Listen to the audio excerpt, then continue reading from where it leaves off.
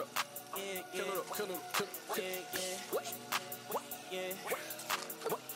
And it go.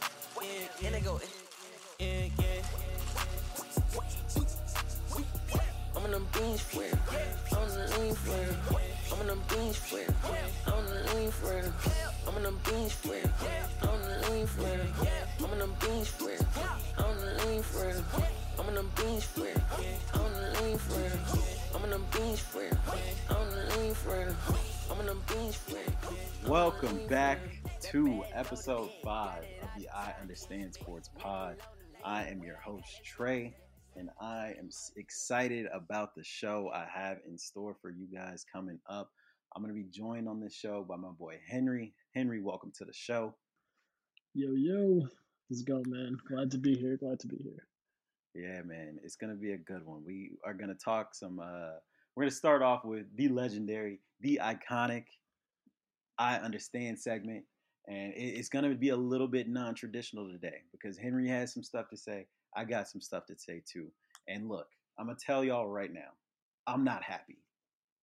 I am not happy with a lot of shit going on right now in sports. So buckle up, put your seatbelt on. I think it will be an entertaining I Understand segment. After that, we're going to wrap up the NBA season. The NBA Finals just wrapped up. And then it is Thursday, October 15th. So we got some college football on Saturday. And then we're going to get into some NFL talk too. So it's going to be a good show. Hope y'all enjoy. As always, appreciate y'all rocking with us. Chance here for Cody Parkey. Parkey missed it wide. Woo! Cody Parkey's first miss for the Bears. Excited to use his new toys and Chubb. Here's Cody Parkey on for a 52-yard field goal attempt in all this altitude.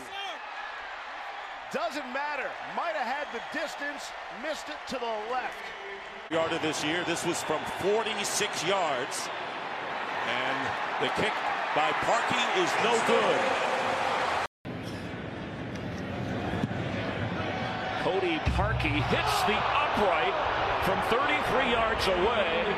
Not a given anymore. Make that his fourth, a rookie from Memphis. And the extra point. That's two now that have been missed. Season 41 yards away. And that, boy, he can hit those uprights, can he? 3 times today. Toward the upright. Unbelievable. Can you believe this? He's hit 4 uprights today. No good. Looked like it was going to hit the upright. At least he didn't doink it. Right. And he hits the upright again. That's impossible. And the Eagles run out into the field, but there's still 5 seconds. So they've got to get back. He does it again. Brought back to the spot of the kick. It will be Philadelphia. Did this hit the upright and the crossbar? Bottom line, it doesn't go through upright. It looks like it bounced off the crossbar as well. Welcome back. And this guest, he's from a very cold place. Right now it's fall. The leaves are changing colors. It's beautiful across the country, but where he's from, soon enough, it is going to be unbearable. Absolutely unbearable.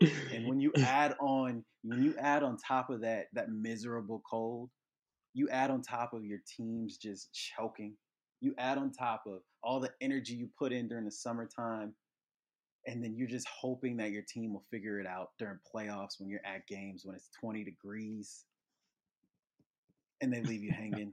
It just hits different. Being at a 20-degree game and you experience that kind of pain, it just hits different. No one should have to go through that. You'll get 20 degrees in January if you're lucky, man. That wind chill is coming to kick your ass. It is here. But Henry, go ahead, man. Tell us how you feel. What's going on, man? Feeling good. I'm feeling good. Talking about Chi-Town. If you didn't know, Chicago. Love the city. Love Chicago. I'm not there right now, but eventually make my way back up there. So yeah, football season right now. Watching the Bears. Having fun because they're winning, but things. You know how these things go. It's kind of some smoke screens right now. We'll see how it is later on in the year and everything. But yeah, let me get into this I understand segment, watching the Bears.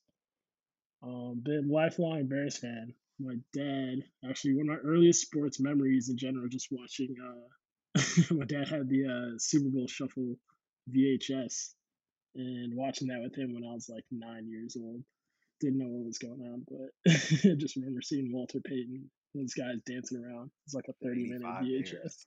Yeah, so 85 Bears is a lot of history. I feel like every Bears fan knows, pretty much every NFL fan knows about them because obviously the Bears, the only championship, and they're made to be great and everything. So you hear about that team a lot. The Bears have only known defense for their entire franchise. It's crazy to me. This franchise, I was looking up some numbers. 101 years, it's the 101st year. 27 years, the Bears, in their history, they've been below average defensive scoring wise. It's crazy to me. This defense has always been really, really good. So watching the Bears from 2003 was the first year I remember. I was like 11 years old, watching Cordell Stewart as quarterback. It was great, great time. Big right Cordell. There. Yeah. Legend. So yeah, they went like 5-11 that year. Just not a good team at all, but had a lot of fun watching the Bears grow up. And so when you think about it, this defense, it's always been good, but offensively just not there. Never had the quarterback there. So you had Cordell Stewart. Through the years I had to watch Chris Chandler, had to watch Brian Griese, Rex Grossman, Craig Krenzel, like the list goes on and on for underperforming quarterbacks. You had 06, you had the Super Bowl season, which was an amazing year by the defense. Offense was okay. Rex Grossman was out there making mistakes, but you had Thomas Jones running a little bit, Muhsin Muhammad doing some things. It was fun. But, the game that sticks out to me is the one against the Cardinals on Monday night. Obviously, because the Bears were able to come back and win that game. They were down 20-3. Rex Grossman had 4 interceptions and a fumble, 5 turnovers. Didn't put up any points offensively outside of a field goal. They had 2 fumble returns for a touchdown and then a punt return for a touchdown. Ended up winning that game somehow. In the press conference right after that, Dennis Green said it. The Bears are who we thought they were. Like that, to me, is just the epitome of everything the Bears have been in my life. You always hope that they can be more, but at the end, they are who you thought they were going into the year. Take a case in point, just even last year, 2018, they come off of a really good year. They went 12-4. Offense wasn't that great. It was okay, above average. You think Trubisky can do something in his second year with Matt Nagy. Nope, the defense regressed a little bit. Offense completely fell off the shelf, and they're looking at 8-8. Which is still an average year, but going into the year, you're thinking, you hope that they can be better than they actually were. But obviously, they are who you thought they were going into the year. So that to me is kind of like the epitome of the Bears. I want to go back, so we can talk about like the double doink and things like that, which just like general heartbreak to me. 2010 with Jay Cutler in the NFC Championship, losing to the Packers. Cutler hurts his knee and is out for the game. That one really hurts as well. Just want to go back to like the rivalry between the Bears and the Packers, because this frustration for me for the Bears never having a good quarterback is completely like juxtaposed, by the Packers going through Brett Favre and Aaron Rodgers throughout the years. So Brett Favre has the NFL record for most division road wins in a row. He came into Soldier Field 11 straight years and walked out that building with a W. You know how insane that is? I had to watch that growing up. 11 straight years, right? So growing up in my entire life, a Bears fan was always like Brett Favre, hate Brett Favre, simply because he's a Green Bay Packer, but also He would was always whooping whoop our our ass. ass. Exactly. So when he retires, I finally think the first time he retires, I finally like we got rid of the boogeyman. Like the Packers aren't going to be shit. Brett Favre comes back into the division with the Vikings. I'm like, fuck, we got to deal with this motherfucker again. 2010, the Bears go 11-5, but one of the games that stands out to me is when they played Minnesota. They went to Minnesota on Monday night. They actually clinched the division that game. And then there's a play where Brett Favre got sacked. He had a concussion. He smacked his head on some frozen floor or frozen grass. He got a concussion. That was effectively, yeah. That was effectively his last game of his career. Like he was done. He never played after that. So I'm like, we just slayed the big boogeyman. Like this is our guy. Like we just won the division from this game. We're about to be great. Fast forward 1 month, this man Aaron Rodgers comes into Chicago, NFC Championship, walks out of Chicago with the W, goes on to win his first Super Bowl. Heartbreaking loss for me. And so what that does right there from that moment sets off 8 straight years. Aaron Rodgers comes into Chicago and walks out with the W. It's insane to me. It's insane to me that this could happen from one franchise to the other. Like the Bears being so bad at drafting quarterbacks and the Packers being so good. But then if you look at it, go back to 2005. So the Bears drafted Rex Grossman in 2003, number 4 overall. Not that great pick. Obviously he's a pretty bad quarterback. 2005, the Bears had just signed Thomas Jones in the previous year. He has like 1,000-yard season. The Bears are picking top 5 again. Rex Grossman has played 6 games in 2 seasons. 6 games in 2 seasons, right? This quarterback by the name of Aaron Rodgers doesn't go number 1 overall. It was either between him or Alex Smith. The Bears obviously miss out on that pick. They end up picking Chris Benson. For some reason, they picked a running back after you just signed a running back who had a 1,000-yard year. Hook 'em horns. Pick Chris Benson. Aaron Rodgers gets picked by the Packers, like pick 22, whatever. The rest is history as we know it. And now we're looking at it again. This is history repeating itself, I'm telling you. The Bears obviously drafted Mitch Trubisky over Mahomes and Watson. I'll get into that in a second. Right? Over Mahomes and Watson, he plays 3 years this time. Doesn't do that great. This year, Bears didn't necessarily have a chance to draft this player, but the Packers, obviously, in the first round, ended up drafting Jordan Love. I'm telling you, man, this is just going to continue the damn legacy of Packers quarterbacks just whooping our ass. Jordan Love is going to be the next one. The second I think we're done with Aaron Rodgers, Jordan Love is going to be the next one that comes and just breaks my heart as a Bears fan. It's insane to me. Well, I have heard that Jordan Love has been trash in preseason camp, so maybe there's hope. I really hope so. Because 3 straight Hall of Fame quarterbacks would be insane. They need to go through a spell of just trash QB play to even things out. I don't know what type of things they got going on in Green Bay that gets them these good-ass quarterbacks. It's ridiculous. So with Mitch, it's crazy. I was a big Mitch fan, obviously 2018, 2019. He's just a likable person. You hear him talk, and he says all the right things. He does all the right things, except like play well. And it's really hard because you root for him so much. It's hard to watch him fail. And obviously, the biggest thing, they picked him over Mahomes, over Watson, and on top of that, traded up to get him with the number 2 pick. So to me, it's like, after watching all these years of Bears like trash QBs, this is the first time I can say like the QB failed entirely on his own. Like we did a lot to put him in a position to be successful, but this was just on Mitch. Like with Cutler, a lot of times he didn't have the right receivers. He didn't have an offensive line. There were different things that could have excused his poor play. But with Mitch, I feel like we're in a pretty good team. You can make a case that he doesn't have enough playmakers, but I think the offensive line is good enough. I think the coaching itself is good enough, but Mitch just isn't there. Like the amount of trash offensive coordinators and coaches we've had.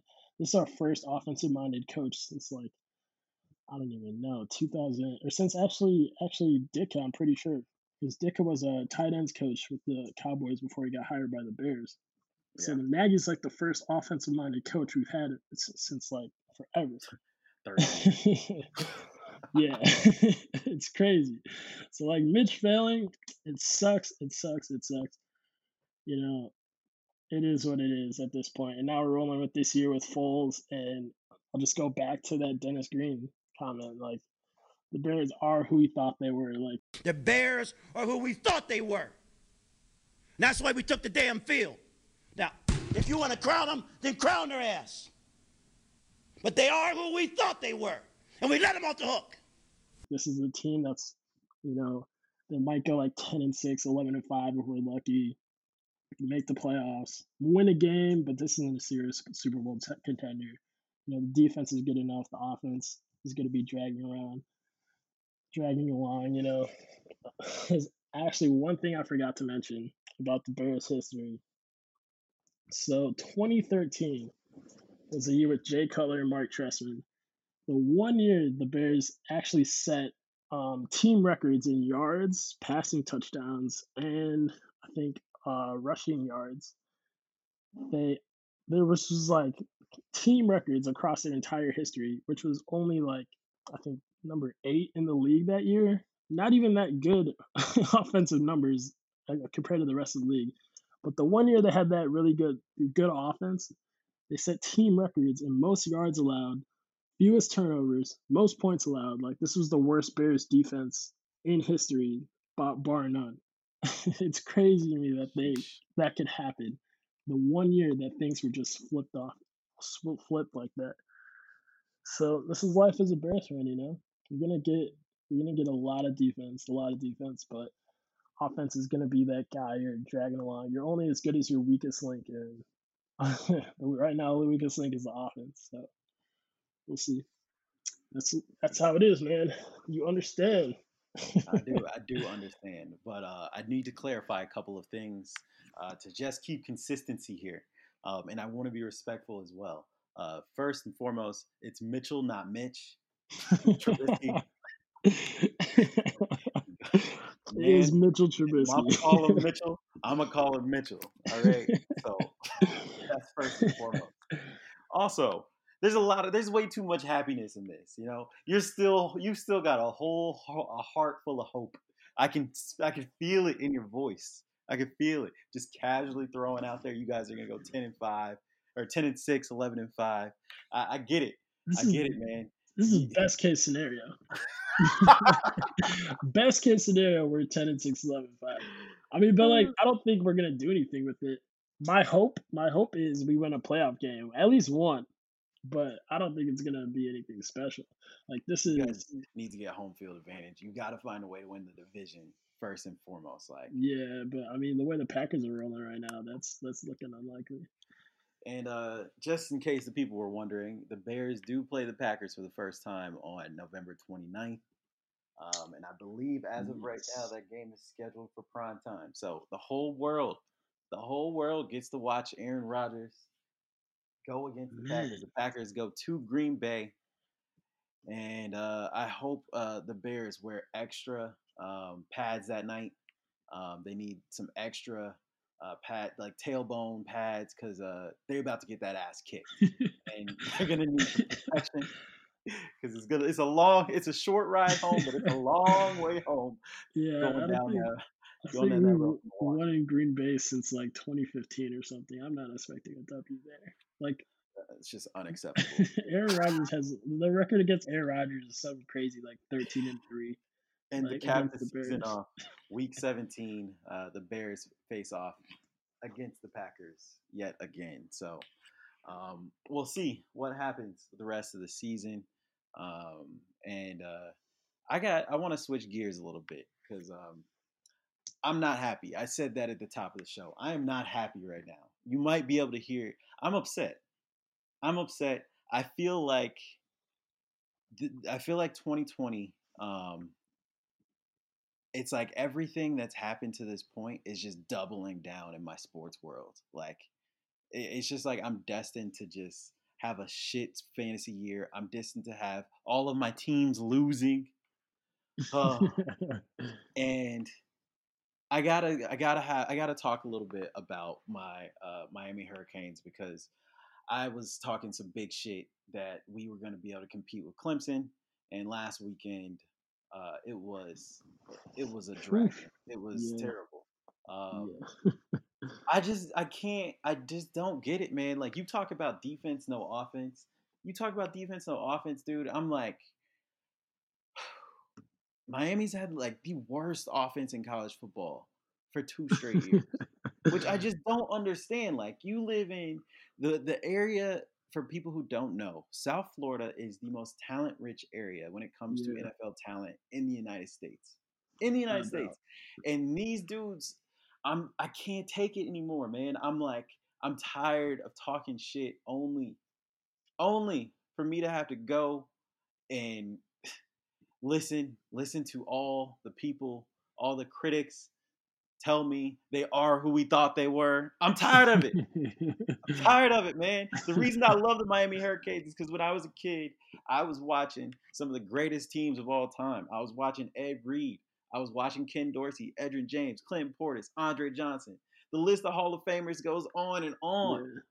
Yeah. It was I thought this is how life was always going to be. I truly did. I never would have imagined that in 2002, when we lost to Ohio State in the national championship, I can't stand the Buckeyes to this day. I got family that's from Ohio. I got friends that went to Ohio State, and I just want to say, fuck Ohio State. Fuck the Ohio State University. I hope you guys. I'm not even gonna go into that. But since we lost that national championship game to Ohio State, I would have never thought that I would have to experience 18 years of just straight up trash product on the field, man. Trash product, man. Like we can't get out of our own way. In the game against Clemson, we had 15 penalties. 15 penalties for 140 yards. How is that even possible? Gosh. Literally every offensive possession in the first half, we had either a false start or a holding on every possession. Oh my gosh. I don't understand how. I'm like, everyone who has ever played football, you know when you're in the huddle, you get the snap count. Everyone knows the snap count. There's no question of like, yo, what is the snap count? Because if you need to know what it is, you just hit your boy and be like, yo, on 2? And he'll be like, yeah, on 2. There's no excuses. There's no excuses for jumping offside and false starts outside of just mentally not being prepared, overthinking.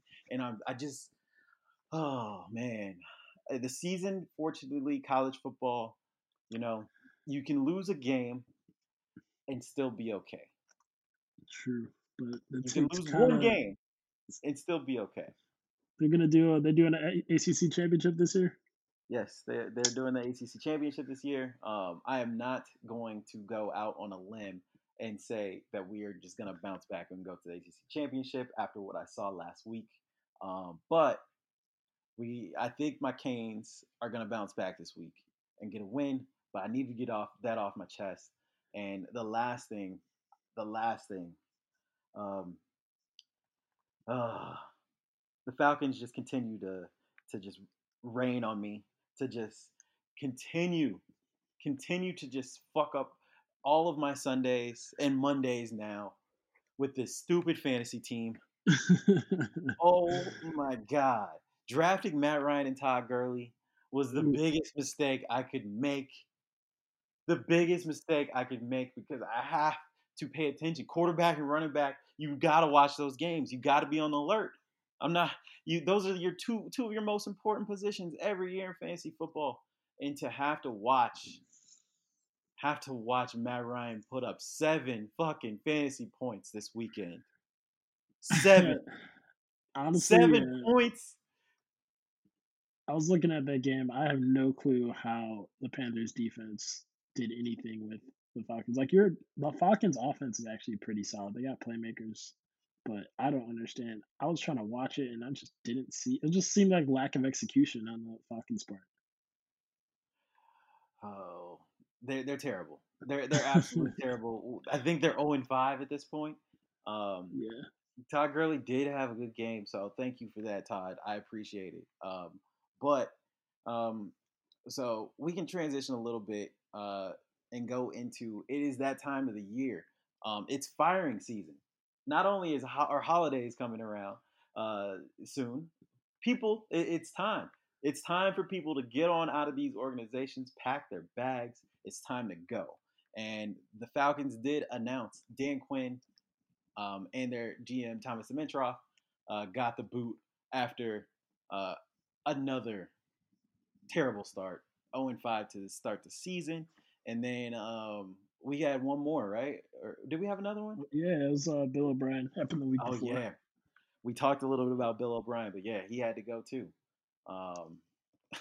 What do you think about that, dude? How do you feel about like mid-season firings? Like, is it best to just cut ties, or should you think teams should just ride that shit out?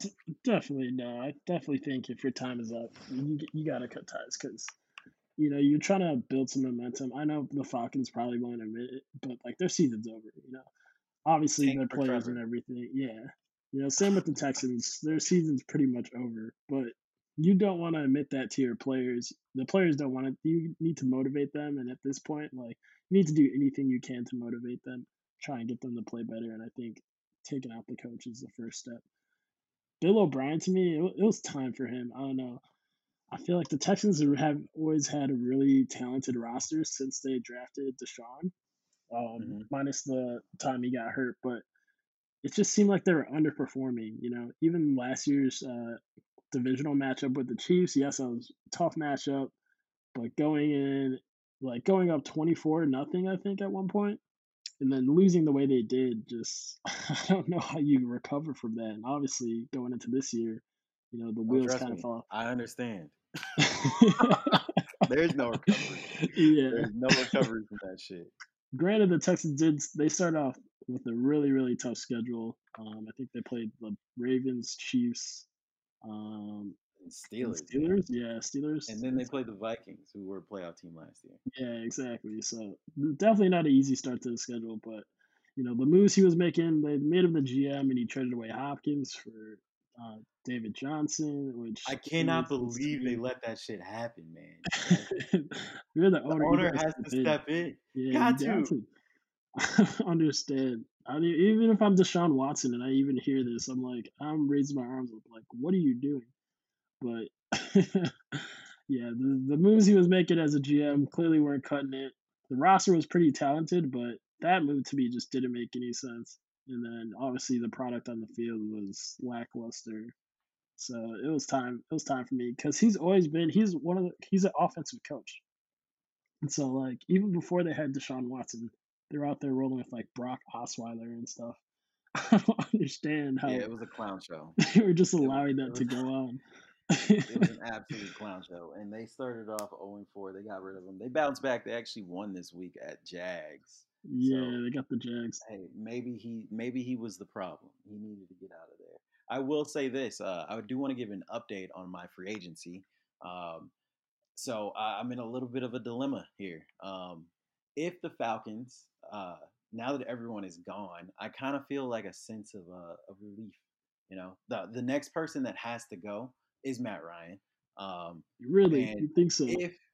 If the Falcons find a way, they're 0-5. I need them to continue this shit show.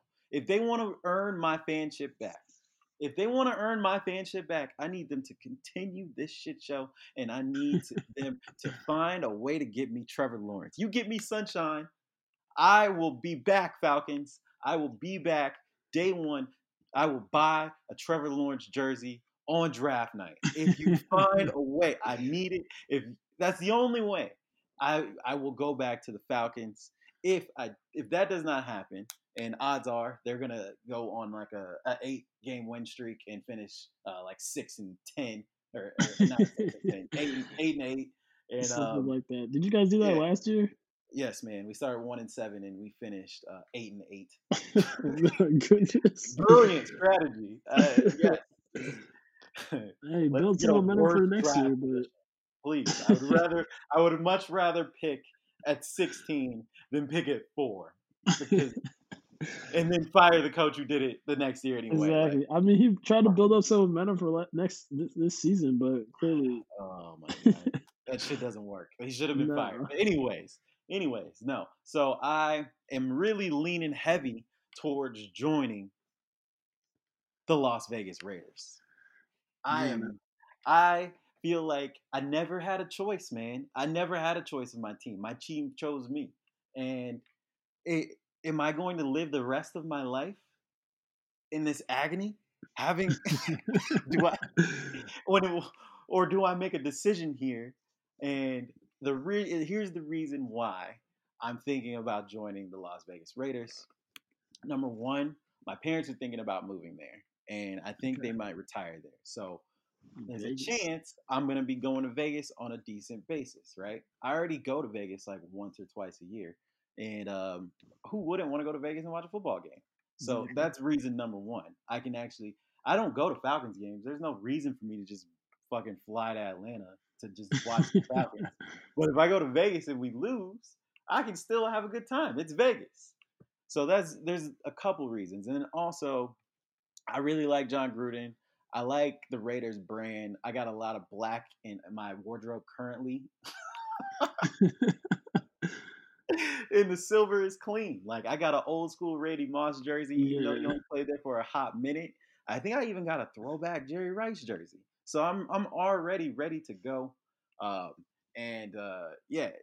That's where my heart is leaning. But if the Falcons find a way to get sunshine, unfortunately, I will be back, Atlanta. I will be back. The Raiders have been sneaky good this year. I mean, obviously that W last weekend against the Chiefs really like opened some eyes, but they beat up on New Orleans their first home game. Then they took a couple L's to good teams in New England and then Buffalo. But then they played Buffalo pretty tough. I think they just didn't get it at the end. But the Chiefs last week, this man Derek Carr was throwing the ball left and right. Henry Ruggs was trying to do his best Randy Moss impression with some of the catches he was making. Man, and Derek Carr is having a really good year. I just looked at the numbers. Got 1,400 yards, 11 touchdowns, and 1 interception. That's as good as you can hope for if you're a Raiders fan. So you got to be feeling good if you're in Las Vegas. He's completing 73% of his passes. That's insane. That is really insane. Like the running game is there with Josh Jacobs. You know, he's your every down back. They got some Henry Ruggs is there, Renfro, Darren Waller's a legit tight end. Their offense is really solid. Defensively, so question marks. You know, I couldn't tell you who was in their secondary outside of that guy who always breaks his damn collarbone. But defensively, we don't even know. But I think offensively, they definitely have the pieces there. Yeah, I like John Gruden, man. I think I've always liked John Gruden, even when I was a kid and he was coaching at Tampa Bay and he was coaching the Raiders. Like, for some reason, I always liked John Gruden, and like I missed him on Monday Night Football so much. Like, he in my opinion, outside of John Madden, was like one of the best like commentators we've ever seen with football. Yeah. The level of intellect he showed fans in general, you know, I think this is one thing that like I think a lot of fans like about Tony Romo. He respects the fans' intellect, you know, and Gruden was the same way. So like when they break down plays, they don't try and like sugarcoat it. They actually like give it to you like how they would show like one of their players or someone that they're coaching up, you know. So I think the fans respect that. John Gruden, he was the same way with Romo. So that was a lot. That was actually really good. And then obviously you got people like Booger McFarland, who's actually kind of like the opposite. We're not gonna look. We're not about to commit no black on black crime tonight. We're gonna leave Booger out of this. Booger, if you out there, Booger, Keep doing you, dog. Look, sometimes, Booker, you just got to look yourself in the mirror and say, I got to get better. Yeah. And we're going to leave that as that. But yeah, a lot of love for John Gruden, the commentator, especially like the quarterback rooms he was always doing. Those were good. Yeah, man. I got to go back to that 2002 Super Bowl when they played the Raiders. He was coaching Tampa Bay. Man, I was the biggest Jerry Rice fan growing up, and that Super Bowl just killed me as a kid. I was like 10 years old, trying to cheer for Jerry Rice, and they just got absolutely slaughtered. Rich Gannon was the quarterback for the Raiders. Warren Sapp, Derek Brooks. Yeah, I think they had like 5 turnovers. Rondé Barber. Like, that team was stacked. It was. And they were a fun team to watch, man. Like, and look, right now, like, I see. We can talk more about just general NFL, but like, I see from the Raiders something that I hope to see in a team that I'm going to support. Progress. Yeah. It's very simple. Every year John Gruden has been there, they've gotten better. And you can see it with your eyes. You can see it in the results. And that's what you hope to see from a competent organization. Like, no, that's 100% true. So that is 100% true. I do want to ask, since we were talking about firings, who is next? Who is next to be fired, in your opinion, in the NFL?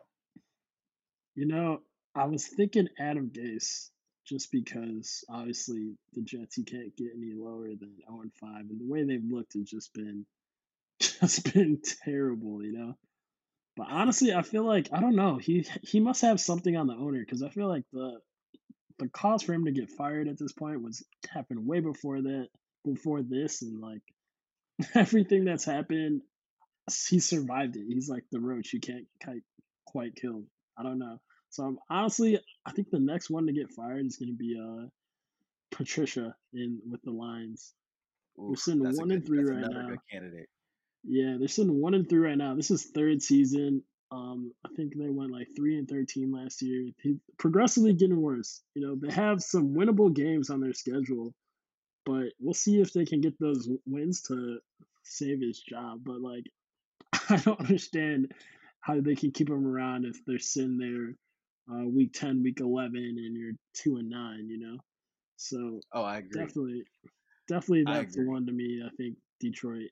And I know some Detroit fans that'll probably be very happy about him getting canned. As bad as it sounds. I feel like Adam Gase is the obvious at this point. The Jets have to figure something out. They're 0-5. Sam Darnold hasn't gotten better. If anything, he's gotten worse. They just cut the when they signed him, he was arguably the best running back in the NFL. And they did nothing to utilize him. He had like 800 over 17 games. He had 867 rushing yards. Le'Veon Bell did. That is terrible. This is a guy who had, when he played at Pittsburgh, had over 5,000 rushing yards and 2,000 receiving yards in 4 seasons. Like, this man is a monster. And they just completely ruined this man. He was averaging this season over 5 games. Le'Veon Bell is averaging 3.3 rushing yards per attempt. That is terrible. Yeah. Terrible. You can't win like that. What the fuck are they doing? No. I think when you look at these coaches, you got to look at their background and see who they were before they became a head coach. Like Adam Gase, he's an offensive coordinator for the Broncos and then the Bears. And now you look at what he's done with Sam Darnold and the Jets, and like their offense is complete garbage. So I don't know how you justify keeping him as the head coach. Same with Matt Patricia, defensive coordinator for the Patriots. Yeah, man. And he's been the Lions defense hasn't been good since he's been hired. So this is third season. It was the same way with Dan Quinn. Yep. He's a defensive coach, and we have the worst defense in the league. Like, if you, as a coach, you can't maximize your specialty, then you're useless. Exactly. This is exactly, going back to the Bears, this is exactly why the Bears were able to keep Lovie Smith for so long, who I think is actually a good coach, but he couldn't hire an offensive coordinator for shit. But that's all right, because he always put good defenses out on the field, and the Bears were always decently good, or whether they went like 8-8 or like 11-5. So I think you just have to, as a head coach, you have to put that side of the field should not be a weakness as a part of your team if you're going to be a head coach. I feel you. All right, so let's do this. Let's get into some NFL talk, and I'm going to do this a little bit different. Instead of going through the games of this week, what I want to do is we are 5 weeks into the season, so we're starting to see some separation between some of the contenders and the pretenders, right? So I want to do a little segment I'm going to call Real or Fake. So I'm going to name a couple teams, and I want you to tell me if they're real or if they're fake. Which one of these? So if they're fake, are they going to fall off a cliff at some point this season? Are they going to keep this shit up and actually be able to compete for a spot in the Super Bowl, or even just make it second round in the playoffs? All right, gotcha. Cool. So first team on the docket, and this one I'm curious what you have to say about this one because I have my thoughts. Is the LA Rams? They're sitting at 4-1 right now. They're sitting at 4-1, but they had a very close game against the Cowboys, and you got to win close games, obviously. Yeah. And then they beat down the Eagles, and then they lost to the Bills. Josh Allen came in there and was running all over them boys. Yeah. And then they were in the dogfight against the Giants, and we were just talking about how bad the Jets are. The Giants are even worse. Yeah. But then they beat down Washington. So it seems like this team, even though they're getting it done, they're all over the place in terms of just weekly consistency. What do you think? Are they real or fake? I'm thinking real. This year I did not expect this from Jared Goff. He's having like a bounce back year of sorts. Seems like the offensive line is a little bit better. Whatever issues he was dealing with last year, looks like him and Sean McVay got those figured out. Granted, the competition they played hasn't been the best with they had played Philly, the Giants, and then the Redskins. The NFC East in general is just garbage, and they got all 4 of those games out of the way really quick. Actually, yeah, they swept the NFC East. They're only 4 dubs, which is actually really funny. But right. I think they got enough to make some noise. Obviously, they got to go through Seattle, who looks like gangbusters right now. But I do like what the Rams are doing. I think they can make some noise in the NFC. I feel you on that. I'm gonna agree. I think they're real too. I think they're gonna definitely make a playoff push, and they're gonna be a tough out for somebody. Jared Goff is so strange to me because I don't know why, but my eyes tell me he's not elite. But he finds a way to get it done. My eyes tell me every time I watch him, I'm like, there's levels to this shit, and he's not like that dude. But for some reason, this man is continuing to take this team to the playoffs, continuing to win games. He's completing 71.7% of his passes. He's throwing 8 touchdowns, only 3 picks. Has a pretty good passer rating. He's just doing his job. Yeah, and for all the talk about him having a bad year last year, he still threw for 4,600 yards. It's pretty incredible. That's a lot of yards.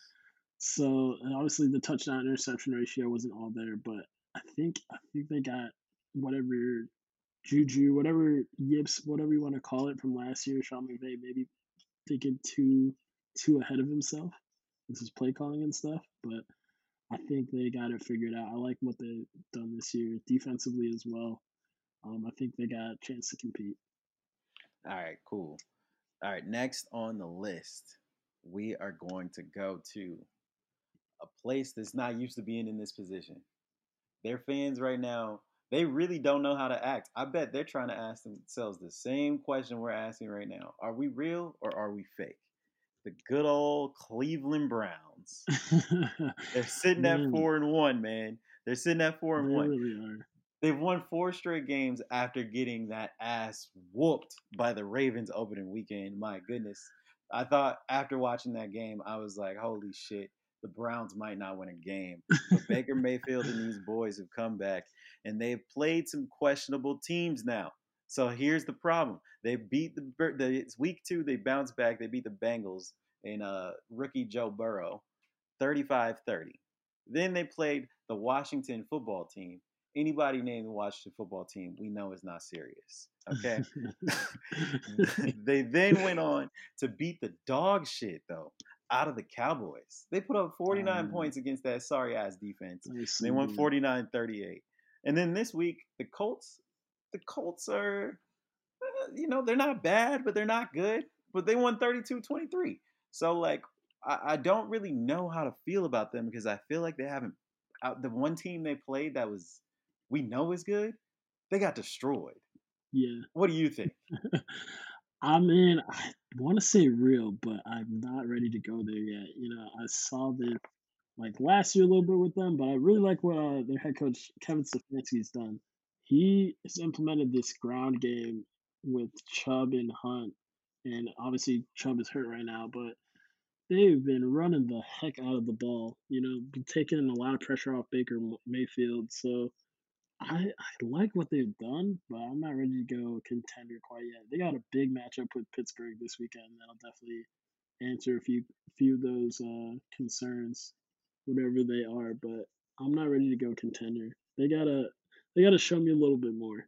I'm not ready to call Baker Mayfield that guy yet. I feel you on that. Like, over the last 3 games, you were right, man. They have ran for, I think, 570 yards, which is just outrageous. But the one game, it's a little skewed because the Cowboys game, they had 300 yards rushing, but I don't really give a fuck. Like, you rush for 570 yards over 3 weeks, you're gonna give yourself a chance to win the game. Yeah, But Indy's actually Indy's defense is actually really solid too. So for them to do that last week, and they had the pick 6 on Rivers and the safety, their defense was playing out of their minds. So I mean, defensively, they can do some damage like that and run the ball. Like you'll be in a lot of games. Here's my thing, and here's where I think Browns fans, you got to figure something out. As good as they have been running the ball, Baker Mayfield, his quarterback rating is 8th in the league, so that's not bad. But he's completing. Dude, the last couple of games, he's completed like 59% of his passes. For the season, he's completing 61% of his passes. He has 4 interceptions, 9 touchdowns, only 976 yards, which is 25th in the league. They have been running the ball, so like you can take that number with a grain of salt. But he has no games this year where he's thrown for over 250 yards. And last week he had 37 passing attempts. 37 passing attempts, and you don't throw for 250 yards. Like, you are dinking and dunking. You are checking down every time. The two games he's had to throw the ball, and I just haven't seen it, man. Like, I don't know. I don't know how. I think this team will go as far as he takes them in terms of his development. Yeah. I don't think you're just going to be able to line up Tennessee Titans style like they did last year and run the ball through everybody. So I think the Browns, I'm going to go and say the Browns are fake. And I'm going to say that for 2 reasons. The division that they're in is absolutely ridiculous. It is. They have to play Pittsburgh and Baltimore, and they have Pittsburgh this week. That division is no fucking joke. And in my opinion, I just don't see how they're going to beat.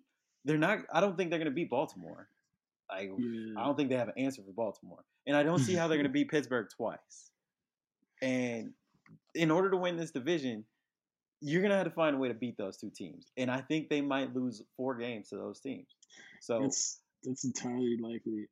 But I think they might be able to sneak in the playoffs simply because it's 7 teams. So, like, agreed. 9 and 7 might be able to get you there. But I'm with you. Like, Baker Mayfield's going to have to win them a game, maybe 2 games. Maybe even starting this week with Pittsburgh. We'll see how they match up, their offense matchups against Pittsburgh defense. But their schedule is favorable. I will say their schedule's favorable. They play Steelers this upcoming week. Then in 2 weeks they play the Raiders. But outside of that, they play the Titans and then they play the Steelers again. Everyone else on their schedule, this is wild when you look at this. It almost doesn't look right. They have 1, 2, 3, 4, 5. They have 5 games. 5 out of their next. How many games is that total? 5 out of their next 11 are against teams that have won one game or less to this point in the season. They got to play. They're playing the NFC East. So yeah, they got the Jets, they got the Giants, they got the Jaguars, they got the Eagles. Like they got the Bengals again. There's gonna be opportunities for them to win games. So I agree with you. I think they are gonna find a way to sneak into the wild card. Maybe. Yeah, no. As long as they don't step on their foots too much, and I think their head coach is smart enough to know what they do well. So I think they should win enough to get in. But in terms of making noise, being true contenders, I don't see it until Baker Mayfield has to show me something. So you're going real. I'm gonna go fake with the Browns. The Browns, I'm gonna go out on a limb and say they're gonna miss the playoffs. All right, next one. Next one on the list is the Buffalo Bills. Buffalo was the Buffalo Bills. They're 4-1. Josh Allen, he's a good young quarterback. They just got smacked by the Titans last week. Tuesday night, yeah. Oh man, that kind of got screwed over with that Tuesday night matchup. Just because the way the schedule worked, they were stuck playing last week, which I guess is fine, whatever. But then the Titans actually had like an extra week to prepare because their game got rescheduled from last week. So, I mean, I'm not putting too much stock into that because like they didn't look good at all. Let's just start there. Like they got wrecked. This man, Derrick Henry tossing Josh Norman. I didn't even know Josh Norman was still in the league until I saw that play. Dude, I'm like, grown man threw him to the ground. Man, but besides that, like they actually held their own in terms of Derrick Henry. He didn't do too much, but Tannehill was out there, dinking and dunking his way down the field, chunk yardage a little bit, using his legs as well. And that defense just didn't have any answers for what the Titans wanted to do offensively. It was kind of really surprising because I thought Buffalo would go out and win that game, but obviously that was not the case. I definitely, long term though, for their season, I do like Buffalo. Obviously, the NFC East, you got to go through New England, so that's going to be a tough road for them. But I love Josh Allen. He's been balling out this year. The Diggs addition has been huge, and we were talking about fantasy earlier. I don't think anybody had Stephon Diggs playing this well, fantasy wise. Can't believe we were out here drafting Adam Thielen over Stephon Diggs. The disrespect. It's crazy. So I mean, granted, their schedule they've had so far, they had the Jets, Dolphins, Rams, Raiders. Those last two are much better W's than the first two. But I think they're contenders, but it's gonna be tough for them to come out the AFC because the AFC is actually sneaky good this year. I shouldn't say sneaky good because you obviously got the Chiefs and teams like that, but I think generally the NFC's always been better. But this year I think it's a little bit switched. The AFC's to me looking like the stronger conference. Yeah, I would say it's cyclical. I think the Bills. I will say this. I think we need to take that last game with a grain of salt.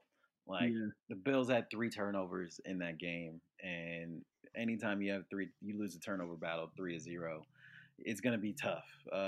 It's the NFL.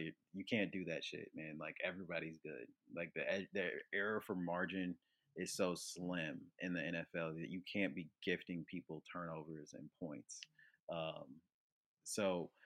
I will say I have concerns about we talked about scheduling. I have concerns about the Bills' schedule moving forward in terms of they're going to really have to figure some shit out because they don't have time to have a slump. They play the Chiefs next week on Monday Night Football. Yep. Then they get a gift and play the Jets. We can go ahead and chop that up as a dub. The key for the Bills, I think, which is always huge, is once this weather takes a turn for the worse, nobody's gonna want to play in Buffalo. So they got to find a way to split with the Patriots. If they find a way to split the Patriots 1-1, I think they win that division. They play the Seahawks though. Like, dude, they play the Chiefs. They play the Seahawks. Like, they play the 49ers. I know the 49ers are hurt right now, but they're still a good team. They play the Steelers. Like, and then the Patriots twice. This is not an easy schedule by no means. I do think they're gonna have some, like, for example, this is what I'm talking about with weather. They play this. I don't know why they did this to them. The Chargers have to go play the Bills at Buffalo on November 29th. Go ahead and mark that as an L. Go ahead and mark that as an L. There's no one on San Diego's team is gonna want to fucking go, or LA, wherever they are, go to Buffalo on November 29th. Fuck that. You live in LA for a reason. Yeah. Like, go ahead and mark that as a quick dub for the Bills. So, I think that too goes into, like, I think the Bills are real.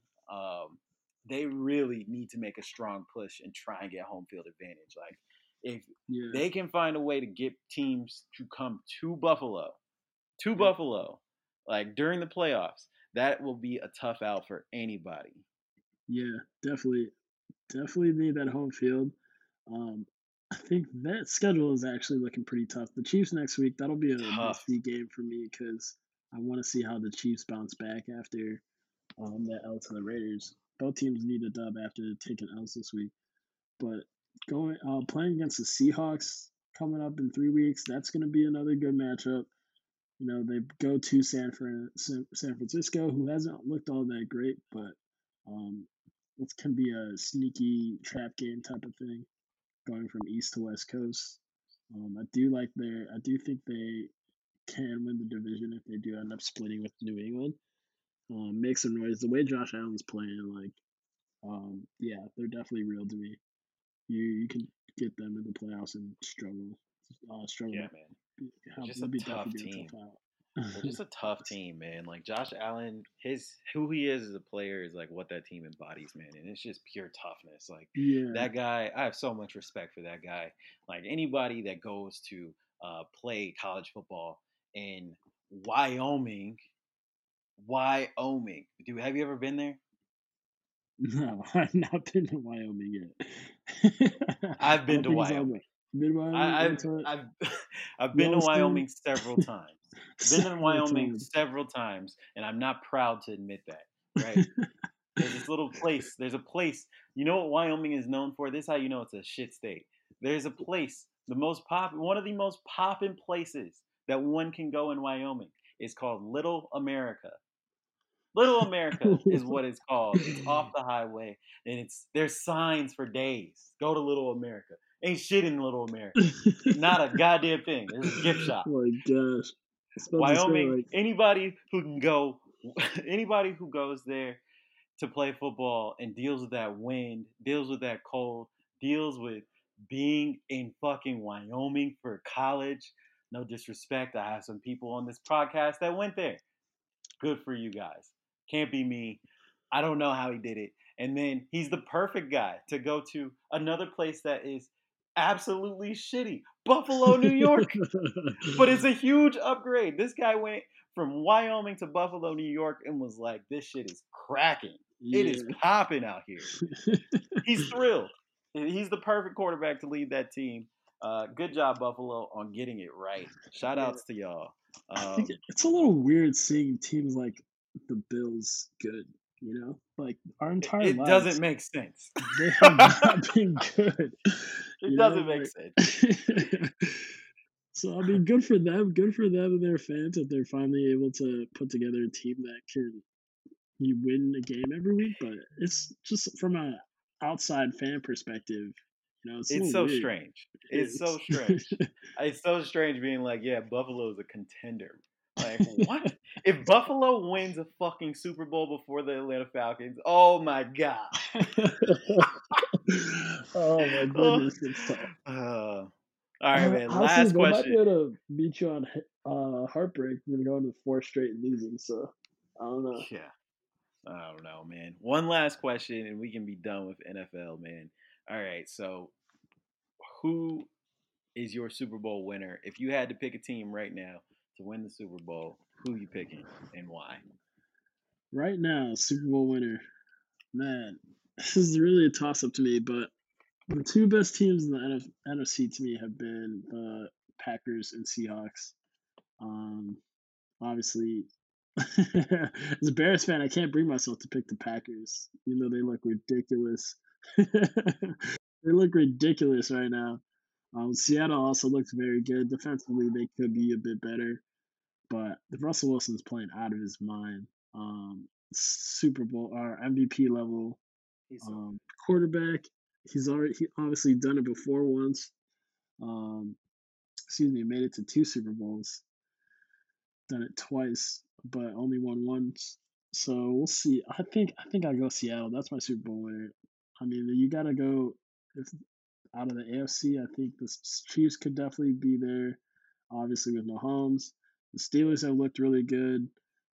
They have the defense that can cause some problems.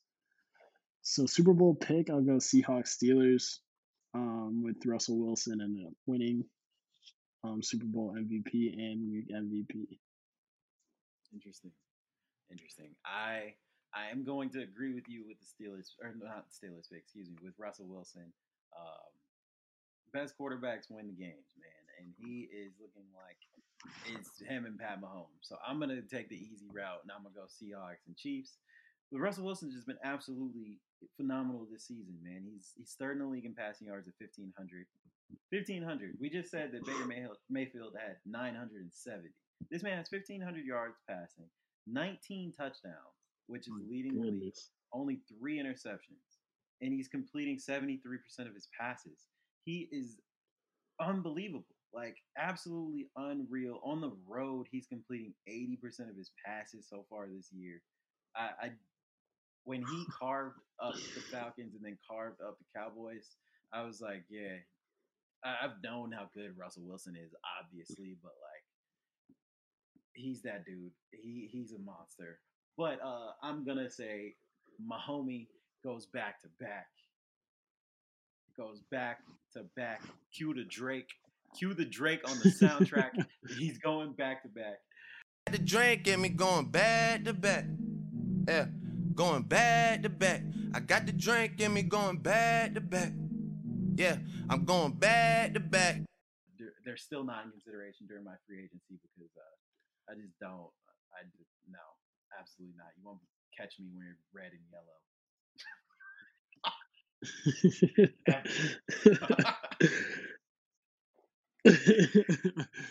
Yeah, I mean, coming to Missouri, like I never even thought the Chiefs were an afterthought to me as an NFL team, you know. But then going to school in Missouri, meeting all these Chiefs fans, even our boy Cameron, diehard, yeah.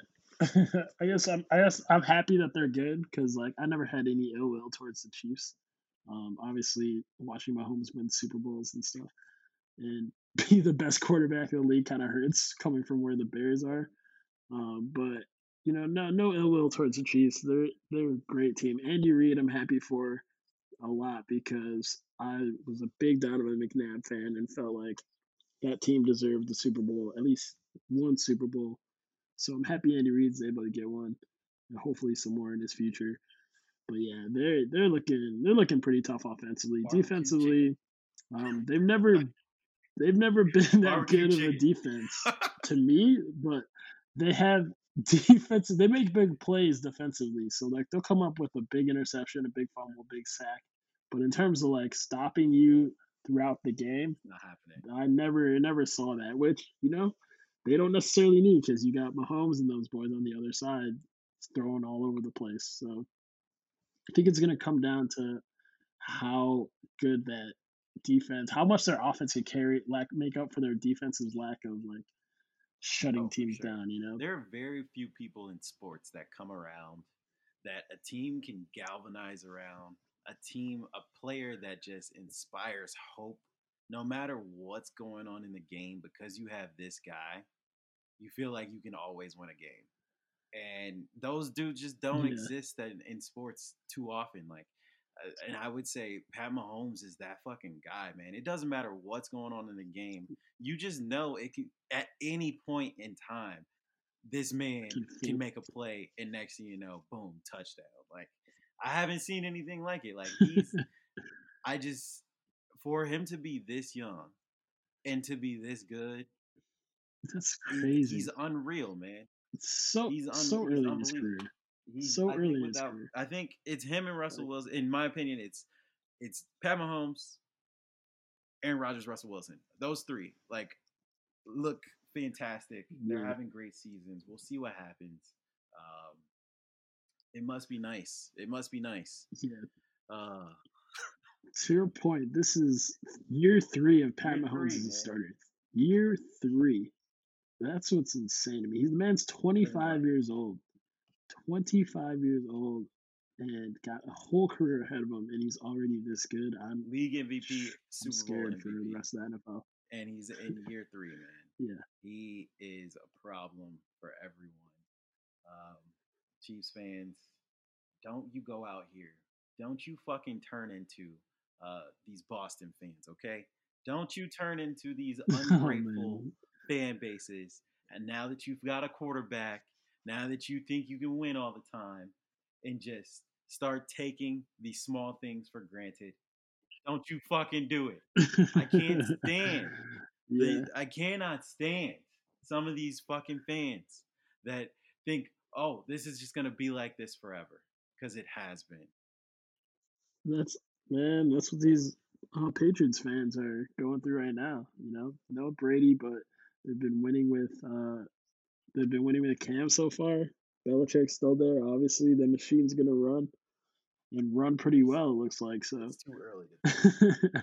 They're always gonna think they're in it. You know, we'll see what happens.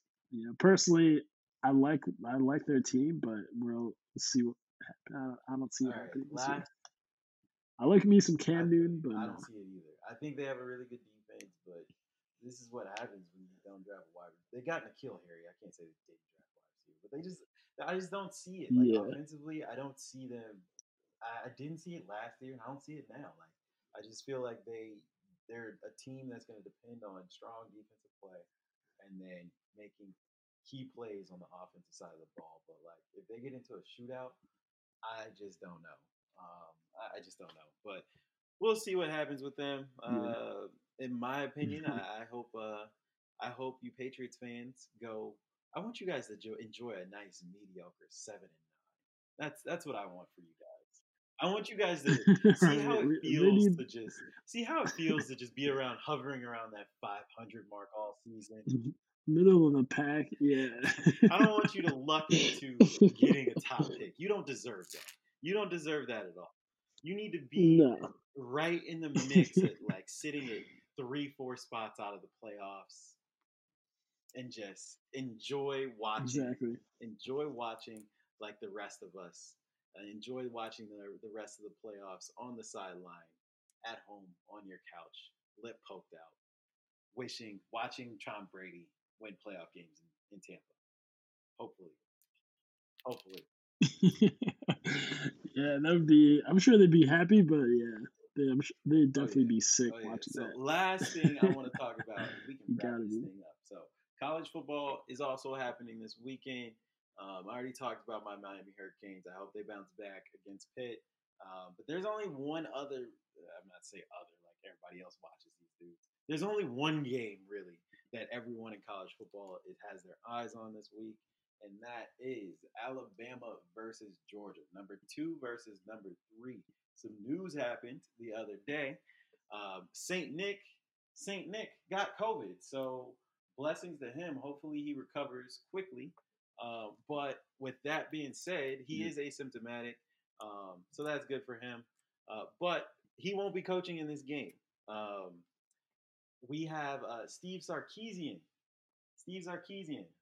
coaching the Alabama Crimson Tide in this game. The last time we saw Sark coach last time we saw him as a head coach coaching a team, he was being fired at the airport because he showed up to a game drunk. Is that USC? So welcome back, Big Sark. Leave the bottle at home.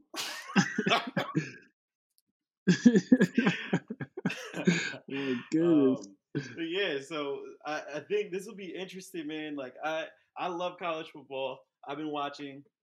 I think this is a tale of two completely different teams when we look at this game. Georgia's defense has been unbelievable.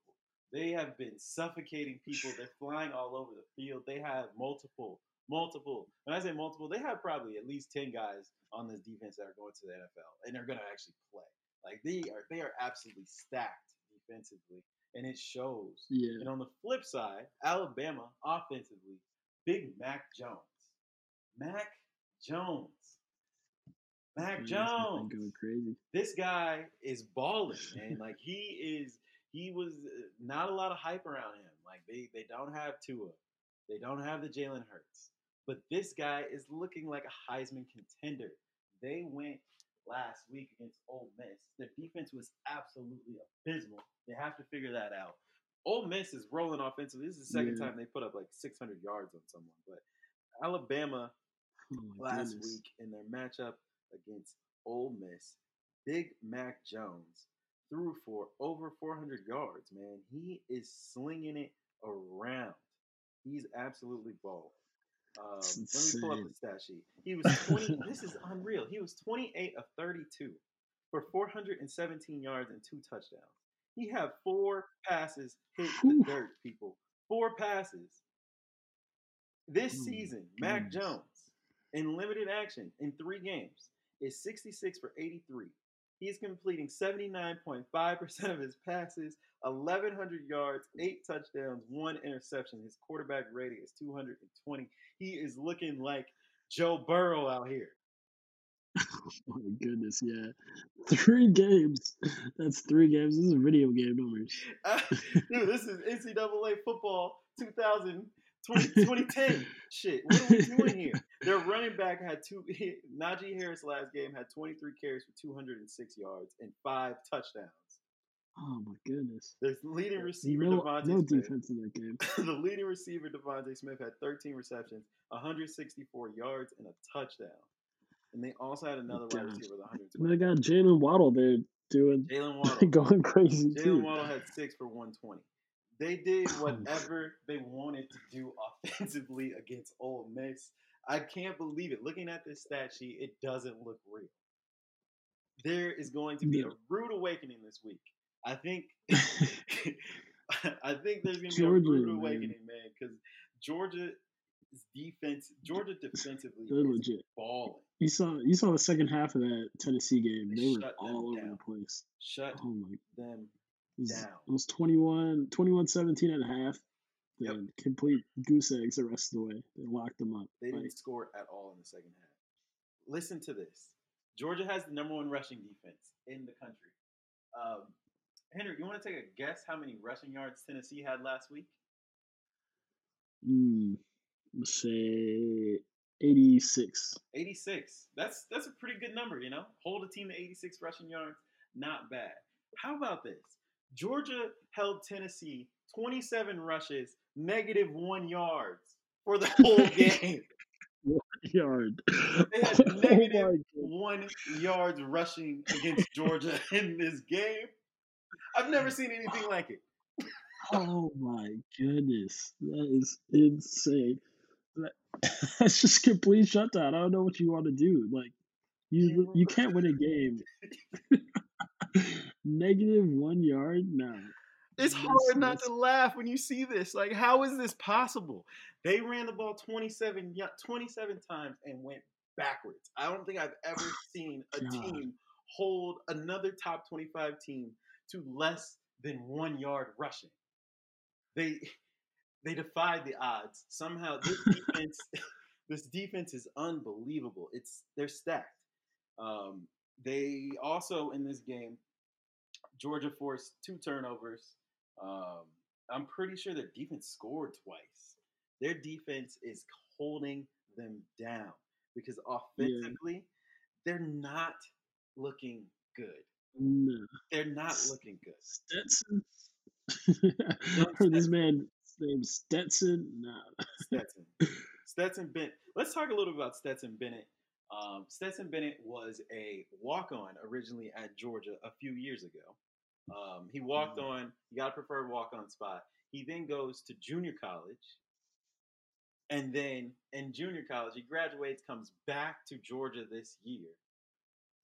And now this man goes from walk-on to starting quarterback. The story is amazing. The player, not so much. He's playing. Stetson Bennett is doing okay. He's doing okay. But he is not going. It's going to be very difficult in this game. Stetson Bennett so far this season, it's 53 of 84. He's only thrown the ball 84 times. He's completed 63 of his passes for 689 yards and 5 touchdowns over 3 games. Just put that into comparison's sake. I just said Mac Jones threw for over 400 yards last game. This guy has 680 for the season. Georgia's trying to run the ball down people's throats. They're trying to line up. This is what they want to do. They want to physically dominate you. They want to just take the will away from their opponents. But offensively, they're not executing at a high level. When you look at this, they ran the ball 50 times against Tennessee. 50 times against Tennessee, wow. Which is outrageous. And they averaged 3.9 yards a carry. Oof, that's rough. You look at it and you go, oh, they rushed for 193 yards. Not too bad. But 3.9 yards a carry is not good. That is not good, especially in college. You got to do better. The combination between the lack of quarterback play, the lack of a real run game, is very concerning when you're playing Alabama, who, like, as good as your defense is, these guys are going to score points. Yeah, it's in Tuscaloosa as well. Georgia, you got to show up offensively. The defense can only carry them so much. Yeah, this reminds me of that year. I think it was like 2015. Georgia, Alabama in not the NCAA championship, but the SEC championship. Yep. And Georgia's defense was playing outrageous, shutting Alabama down. But eventually, Alabama was able to make a few plays, ended up getting their dub. Offensively, they couldn't do nothing in that game. So eventually, you're gonna have to make some plays offensively.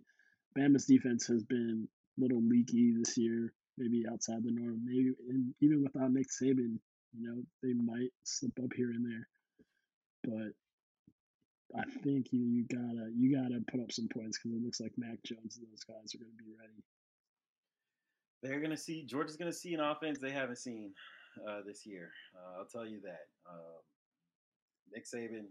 Alabama's Alabama, man. They do what they do. Georgia, I hope you put your big boy pants on. You're going to need them. Definitely. I'm going roll tide roll in this one. Alabama, right now the spread is -4.5. I was going to say, what's the spread? I don't know if I would bet money on this game. I just don't know, especially with Nick Saban not being there coaching. Like, it just feels weird. Yeah. I honestly, I actually like that 4.5. I think you can give them 3.5 at home in general, and then the extra point just because they're favorites. So I like that 4.5. I'll take Alabama 4.5 in that game. If I was betting on this game, the one that I would take, the over/under is at 56. I would take the over on that. I would take the over on that. I think when you see these top teams match up, I guess Clemson and Ohio State last year in the playoff was one of those weird ones where it was like 29-23. But most of the time when these top teams play, the offense prevails and they find a way to score. So I would take the over if I was going to put money on this game. But I think Alabama's going to win. Roll Tide roll. Yeah, definitely. Can't even say they're better coached this week, but Alabama at home, coming off a huge week offensively, going up against a bad offense but really good defense. I like the home team in this one, 4.5. I'll say final score. We're gonna do that. I'll go 31-23 final score. 31-23. Wow, that puts them under the spread or under the points. That's 54. I'm gonna go with Alabama 38, Georgia 27. 38-27. 38-27. Yeah. this is one of those weird times, and we'll wrap this up in a few seconds, but this is one of those weird times, man. I wish I was a baseball fan. I really, truly do. It seems like the Braves are on their way to a World Series appearance, and I have some Braves apparel. I do. I have some hats, some old school hats. I used to like the Braves with John Smoltz and Greg Maddux when I was a kid. Yeah. But I was scarred with baseball. I was scarred, people. I'm going to tell you guys a story, and we can wrap this up. But people ask me why I don't watch baseball, and here's why. So when I was a kid, my dad was basically training me to be an athlete my whole life. And when I was about 8, 9 years old, my dad realized I was pretty good at sports. So he wanted to push my limits. He wanted to see, what can I do? And he was the kind of guy, he talked shit to me the whole time while he did it, right? He would, even though he saw me doing well, he would just constantly just neg me and just fucking, we're playing basketball. He fucking blocks my shot every time. Like, he's that guy. So we're in the backyard. I love my dad to death. We're in the backyard. He buys me a baseball bat. I'm like, he starts off tossing me the ball nice and slow. And, you know, I'm like, oh, this is not bad. I'm hitting the ball. I'm like, this is pretty simple. I can definitely do this. So that lasts all of about 5 minutes. And then he backs up. He goes, all right, now let's actually play. He backs up about 5-10 yards from me. And then I'm standing in front of our fence. We had a wire fence. He starts throwing fastballs as hard as he can possibly throw. I'm 9 years old, and he's throwing fastballs as hard as he could possibly throw. Had to be like at least 60, 70 miles an hour. Like, my dad was a really good athlete. Like, this man's letting him fucking rip. And I'm shaking. I'm standing there just fucking shaking. Like, I'm about to start crying. I'm like, yo, calm down. Like, what are we doing? And he, in my dad fashion, he goes, don't run from the ball. Don't be a little baby. Stand there and hit the ball. Watch the ball. So I'm like wiping off my tears. I take my stance. He throws me another fastball. I basically just close my eyes. I swing. The ball hits my thumb. I drop the bat. I instantly start crying. My finger swells up. It's purple. I basically broke my thumb. And I never played or watched baseball ever again after that. Ever again. Oh, He scarred me for life. I was done with it. Fuck baseball. Shout out to those guys that can get hit by a ball and keep going. I just could not do it. Could not do it. I had better things to do. Man. So that's why I don't watch the Braves. Like, but I will be tuning in. They're playing the Dodgers right now. I think they're up 8-2. So I'll be tuning in to the rest of these baseball games. So in hopes that I can just feel like a little bit of like what it feels like to kind of have a championship. We'll see. Yeah, I mean, it's looking like they're gonna get it done this year. At least get to the World Series. I know, like, did they have that crazy long playoff streak, like 18 straight years or something like that? It's pretty ridiculous. Yeah. Especially in baseball. Yeah. Like 12 teams make the playoffs each year. That's pretty exclusive. It is. It is. It just means something. But yeah, it means more. It means more. Yeah, it's definitely a tough memory. Yeah, man. Would not be a fan of baseball either after that. Yeah. He was trying to toughen me up, and instead he made me resent the game that we were playing. But with that said, I'm going to be a fair weather fan here and jump on the Braves bandwagon. Let's go Braves. I normally end on something a little bit more dire. So I have one last thing I want to share with you guys. And I think this will be a great way to end this show.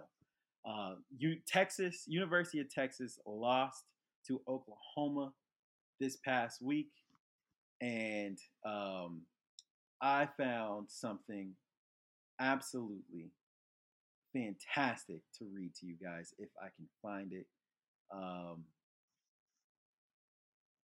Let's see here.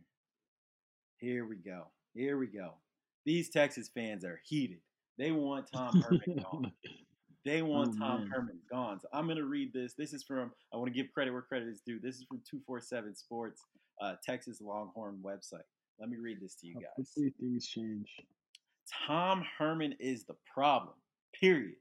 Based on the words of Texas coaches, Herman has been willfully insubordinate, trying to pin or deflect this dysfunction onto Texas AD Chris Del Conte, President Jay Hartzell, and the Texas Board of Regents, or most importantly, the University Texas football players, is nothing more than a classic scapegoating from Tom Herman because of his lack of leadership. Make no mistake, the real losers here are the players, the fans, the alumni, dragged needlessly into this drama primarily because of one man's shortcomings. As I've said before, I believe Herman's lack of leadership is a combination of his own personal hubris, underestimating his own capacity as a coach, and thereby his team's, in part, inability to lead and communicate a consistent, clear, positive fashion. Oh, man. This man went off. He proceeds. Is it bizarre? Is it a bizarre scheme to preserve as much of Tom Herman's buyout as possible? Is it an attempt to sow enough discord within the athletic department and university to somehow stymie the possible attempt to lure Urban Meyer? I can't answer that. They are trying to get this man out of town and bring in Urban Meyer. Texas fans have had enough. He needs to be gone today. They are pissed off, and firing season will be continued.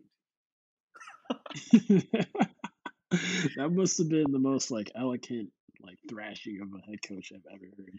That was by a sports article. That was by a sports writer. So he had. I was gonna say he had to keep it professional. He had to keep it professional. But I will keep doing some digging. I will keep trolling the Texas websites to see if I can find some good hate, some I understand loving to share with you guys, so that we can all laugh in their misery, because we've all been there. Texas fans, it's rough times. It's rough times right now. 6th Street is closed. 6th Street in Austin is closed. The city is a shell of itself, having to deal with the incompetence of this head coach who just doesn't give a fuck about anybody but himself. Yeah. Winter is right around the corner. Winter is right around the corner, and it is firing season. You might as well go ahead and get this done as quickly as possible. There's no need to drag this on anymore. Join the boat of firings. Dan Quinn, Bill O'Brien, soon to be Tom Herman, maybe Adam Gase. May you rest in coaching heaven. It's time for y'all to go to sleep. We've had enough. Get them out. Texas fans, I understand. All right, man. I appreciate y'all rocking with me. Henry, thank you for coming on, man.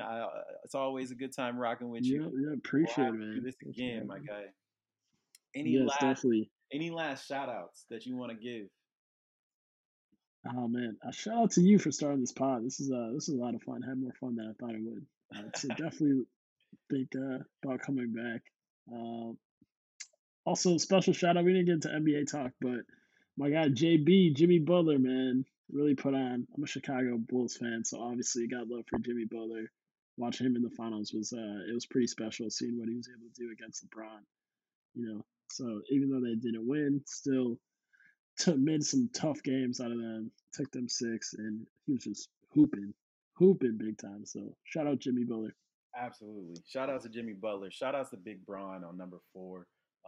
Well, I'm sure I'll have the gang on we can all chat about just NBA, give our thoughts on LeBron's 4th ring. The turnaround is right around the corner, man. The NBA will be back in a few weeks. They'll be back in less than 8-10 weeks. So we'll get back into some NBA talk soon. I want to give a special shout out.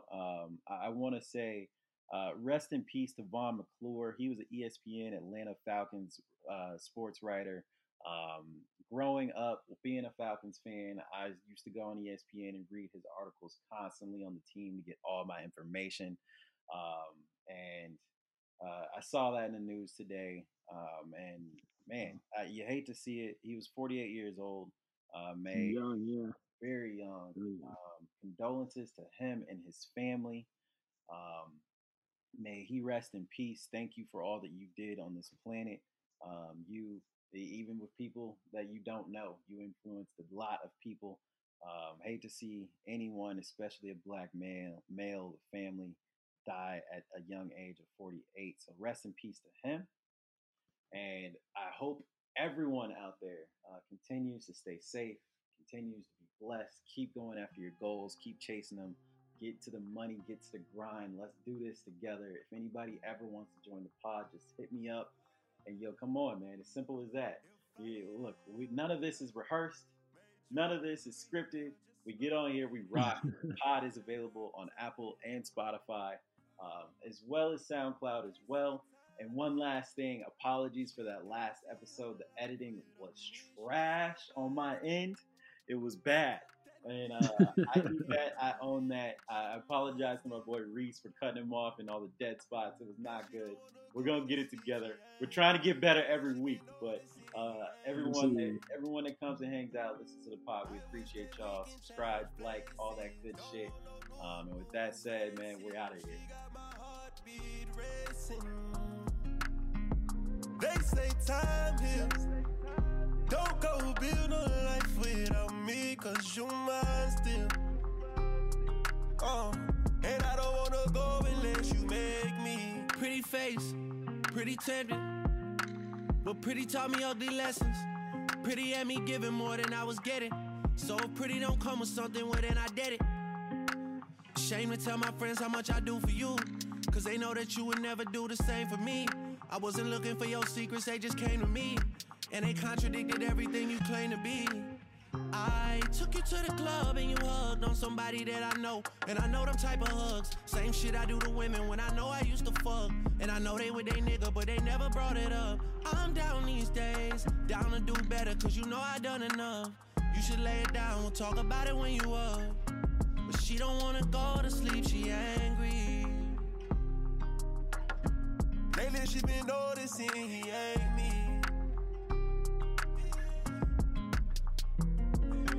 I wish that we can change places. Don't want no new faces. She got my heartbeat racing. They say time heals. Don't go build a life without me, cause you mine still.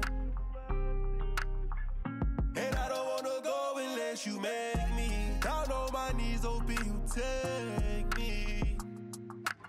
Better tell that nigga you mine. Heard you been trying to tie the knot. Girl, tell me you lying. Let me beat that pussy up one more time. Let me beat that pussy up one more time. I know that you fiend for this. I know that you did not forget. So don't go to sleep. And she don't wanna go to sleep, she angry. Lately she been noticing he ain't me. I wish that we can change places. Don't want no new faces. She got my heartbeat racing. They say time heals. Don't go build a life without me, cause you mine still. And I don't wanna go unless you make me. Lately I've been gone, I'm feeling crazy. Yeah, I'm from the bricks, we got a whole lot of bricks, you got a whole lot of tricks, and I wanna see what you do with them.